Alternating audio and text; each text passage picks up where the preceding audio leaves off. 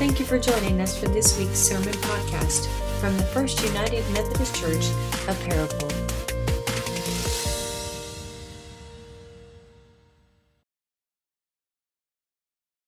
Will you join me in a spirit and attitude of prayer? Yes, God, our hearts are full as we've gathered for worship today. God, we confess it has been a busy and perhaps even chaotic few weeks as we celebrate the holiday season and all that comes with it. And so we give thanks, God, for this hour and for this place that have been set apart, that we might rest in your goodness and your grace, that we might know again the promises of your love and care. God, we pray that you would speak today through the songs of worship, through our shared celebration, through our giving of tithes and offerings, for our gathering around these sacred and ancient words. Surely your Spirit is present among us, speaking to us, speaking through these acts of worship. May that continue to be the case as our hearts are lifted up and knit together according to your will. These things in Christ's name we pray. Amen.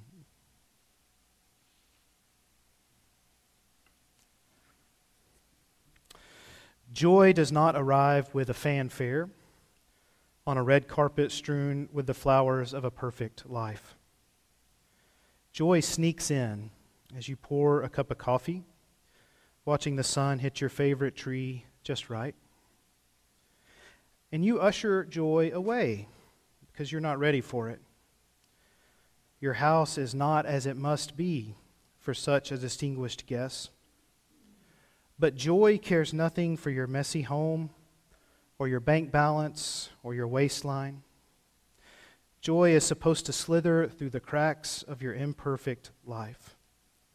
That's how joy works. You cannot invite her, you can only be ready when she appears, and hug her with meaning. Because in this very moment, joy chose you. By Donna Ashworth. Those first two Sundays of Advent are always a little bit odd and confusing. They come to us at a weird time. We're celebrating Christmas and we're celebrating Thanksgiving and we're preparing to celebrate Christmas, starting to decorate. And we get that message from the apocalyptic Jesus about the end of time and about how we need to prepare and to be ready and to stay on watch. And then that second Sunday of Advent, last week, we get our annual visit from John the Baptist. And this year we read from Mark. He didn't use this verbiage this year, but often we read where John the Baptist tells the people who are coming to him, he says, "You brood of vipers," right? What a warm, encouraging Christmas message, right? "You brood of vipers, come to be baptized for repentance and for the forgiveness of sins." Those first two Sundays of Advent are meant to sort of wake us up and snap us out of our usual patterns, to remind us that we're waiting on the final and the eternal victory of Christ Jesus, and we ought to be ready. To remind us that we've been called to live a life of repentance and fruitfulness, especially as we prepare to celebrate Christmas. But at the same time, those two Sundays are a little bit unsettling, if not uncomfortable. Today, the mood changes. You can see there a little note on the front of your bulletin. You may have noticed, you may have wondered. We talked last week about the purple decorations and the purple candles that are for penitence, a season of penitence, not unlike the season of Lent. But today, the third Sunday of Advent, we light the pink candle. The pink candle signifies that today is supposed to be a little bit different. Something is different today. This is the day of joy as we begin to celebrate and to tune our hearts toward Christmas. And so in the tradition of the church, the Latin tradition, this is Gaudete Sunday. Gaudete is a Latin word meaning joy, rejoice. The Latin word from the Greek word in the New Testament, rejoice. Again, I say rejoice. And so today we rejoice by lighting the pink candle. I hope your hearts are starting to experience the joy of Christmas. If you weren't already aware, it's only 7 days away, right? So it's time we start to get ready. Today I want to talk about the joy of our faith, particularly the joy we experience in Advent and Christmas through the lens of the Mary story. Today we read almost the entirety of that opening chapter of the Christmas story, and it has three different scenes, right? There's the visit from the angel, there's the conversation with Elizabeth, and then there's the song that Mary proclaims at the end. Each of those scenes deserve their own sermon, their own Bible study, so we're not going to dig as deeply into them as perhaps we could. We're going to try to say a little something about each one of them, but I think all three of them are, of course, important, and so I hope to highlight them for you today. If you're not familiar, I hope you learn a little verbiage today. The first scene that we read is famously called the Annunciation. The Annunciation, Luke 1, 26 through 38. The Annunciation, of course, is the announcement that the angel makes as it comes to Mary. And so we just read that text. You've heard it many times. The angel sort of comes out of nowhere, right? Mary, greetings, good news, do not be afraid, for you are favored and you have been chosen to bear the Son of God. It's a curious thing about the Christmas story. I mean, we have some sense from the Old Testament that there would one day be a Messiah, but the Christmas story here it just out of nowhere, right? We're not really given a great insight into why God chose this time. We know that Mary has some unique qualities about her. She's favored. She apparently is particularly faithful, and she's worthy of this task, but it's kind of out of nowhere that God shows up. I was looking through different images to use for the sermons. These today all come from the same painter. His name was Henry Tanner. He was African American in Philadelphia, late 1800s, early 1900s. This one particularly is really moving because the angel has no figure or shape, and because Mary looks particularly young. And so imagine this glowing fireball, this presence of God that comes to a young girl with no indication or expectation that this was about to happen. Out of nowhere, the Christmas story begins and chooses Mary, the holy servant, to bear the Son of God, our Savior. God's timing is a curious thing. When we read the Christmas story today and next Sunday over the next few weeks, we will wonder, why Mary? Why Joseph? Why now? And frankly, we don't get a lot of answers to those things. We know that God is eternal from beginning to end, that God is sort of over and above time, and yet the story of Christmas is the story of God breaking into time through the incarnation in Jesus Christ in this moment, in this day, with these people, with Mary and Joseph. And so though we may know the story well, we should be reminded today that this is really a story of surprise and apocalypse and a little bit of chaos. Out of nowhere, the angel arrives and scares Mary, and she says, how could this possibly be? And the angel says, well, there's really nothing that's impossible with God, so you don't need to worry about that. And she says, okay, I guess I'm up for it. All right.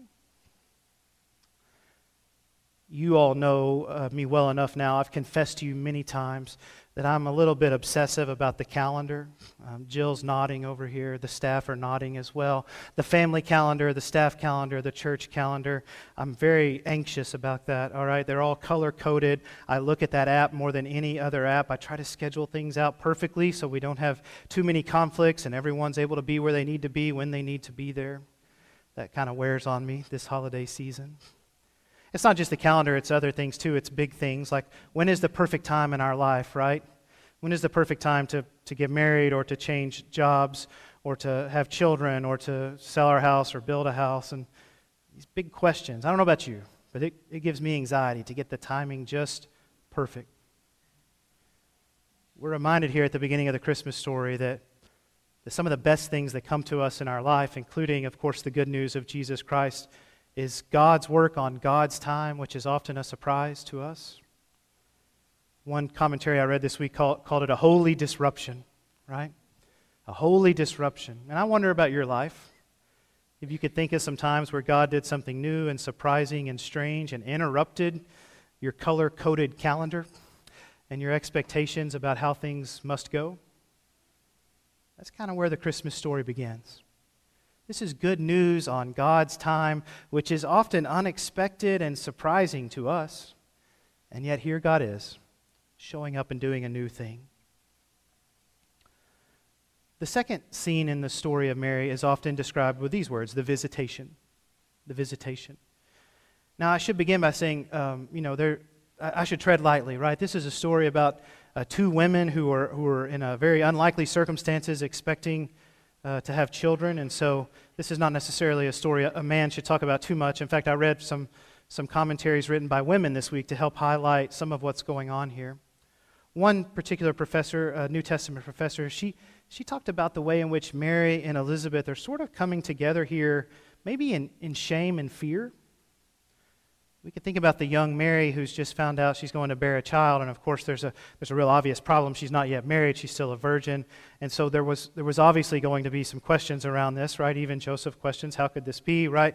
Her parents, her family, her friends, the social network that supported her maybe is not entirely there for her, and so she's feeling some shame and anxiety. In the visitation, Mary goes to see Elizabeth, someone who might understand. Because Elizabeth sort of has the opposite problem. Instead of having an unexpected pregnancy early in life, Elizabeth has been unable to have children. And we know, as other biblical stories speak to this moment, like that's a source of shame and maybe anxiety for a woman who's not able to have a child. And so now she's pregnant, but it's much later in life, and so they sort of meet under these odd circumstances. And maybe feelings of shame and fear, what are other people saying and thinking? So they kind of find each other. Maybe they find in each other someone who can understand and appreciate what they're going through. You've probably heard of Brene Brown. She's a psychologist and a counselor, and she does a lot of speaking and has written books. She talks a lot about shame, and she calls shame the swampland of the soul.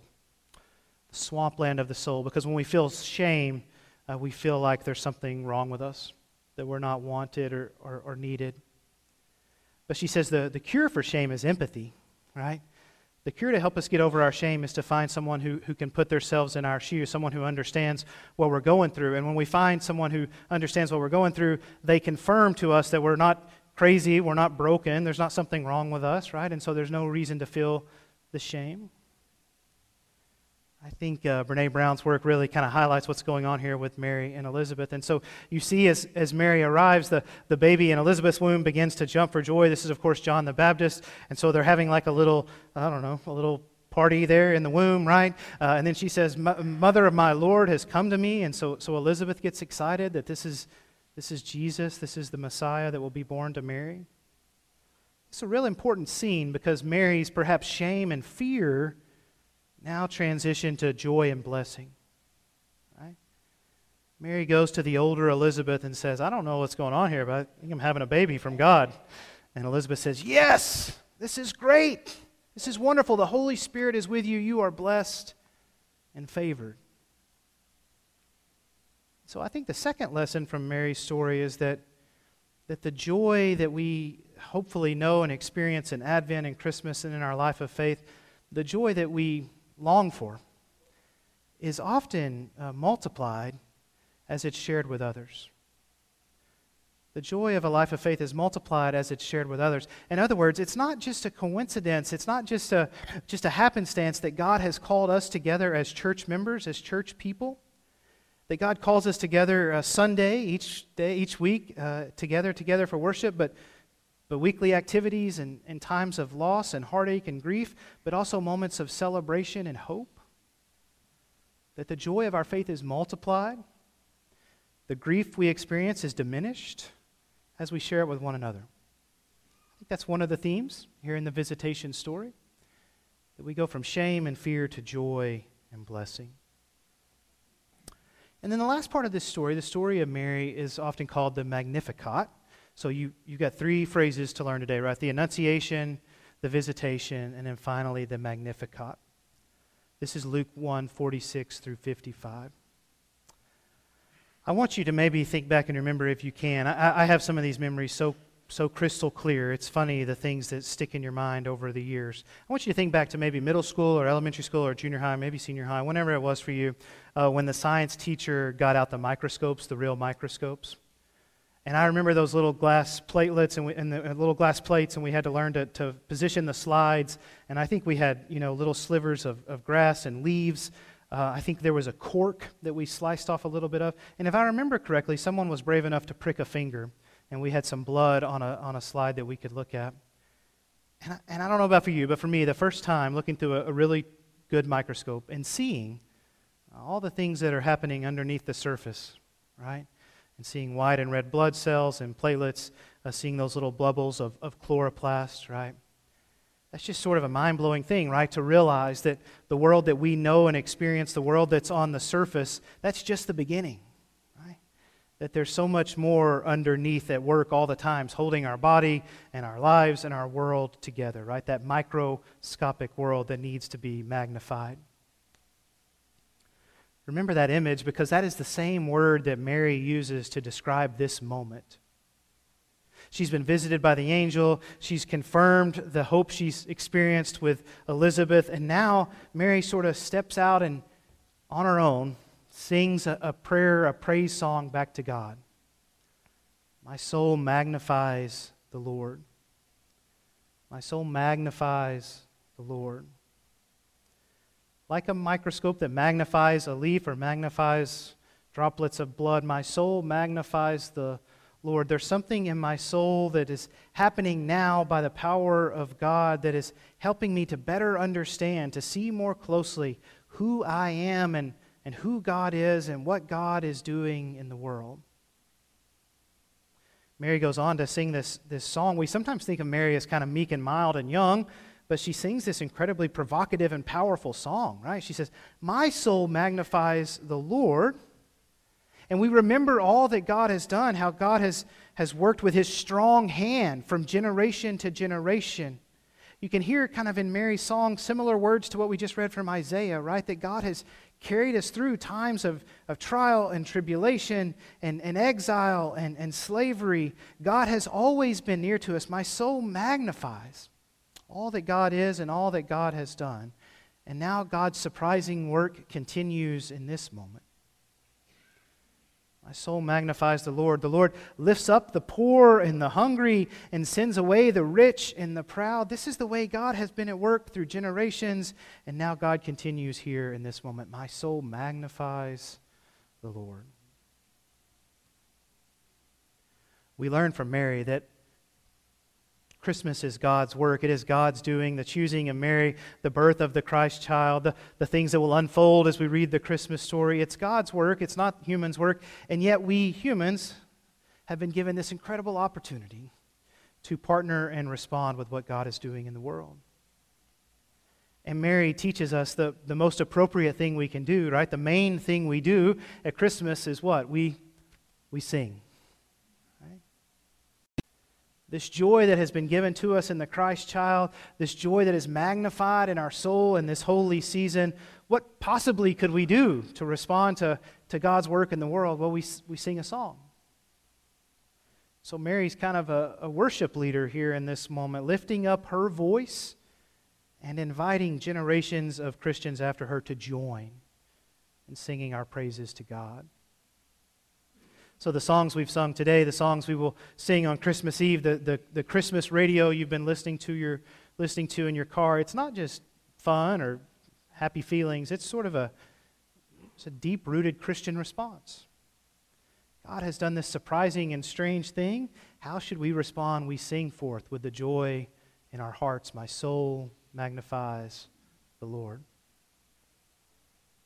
Today, on this third Sunday of Advent, as we begin to look very closely toward Christmas as it's moving quicker and quicker, we'll be here soon, we remember the story of Mary and how she positions herself and how she invites us to respond in a similar way.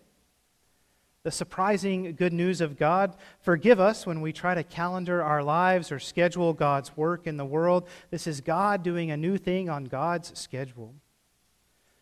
The joy that is shared and multiplied as we bring our lives together here in the community of faith. Not just keeping our blessings to ourselves, but compounding them alongside one another. And so what shall we do with this joy and this good news? We join Mary in her song. We sing back to God, giving thanks to God for all that God has done, including in this moment that is Christmas. This is our hope and our joy. In the name of the Father, Son, and the Holy Spirit. Amen. Let us pray. Holy God, we give thanks today for the faithfulness, the unlikely servant that is Mary, for her willingness to receive this surprising good news, for the confirmation and hope she received through Elizabeth and through her joyful song. My soul magnifies the Lord. God, may we see in Mary an example of those of us who continue to celebrate the Christmas story and prepare again to receive that good news this week. Help our hearts to be surprised at your grace and love. Help us share that joy with others every chance we get. And may we respond with a song on our lips and in our hearts. These things in Christ's name we pray. Amen.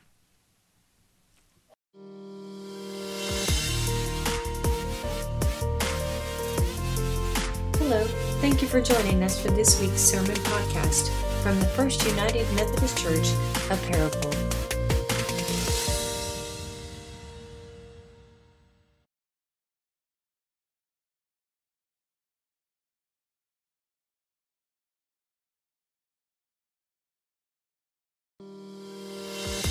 Thank you for listening. You can find out more about First United Methodist Church by going to our website at www.fumcparacle.org. May God bless you this week.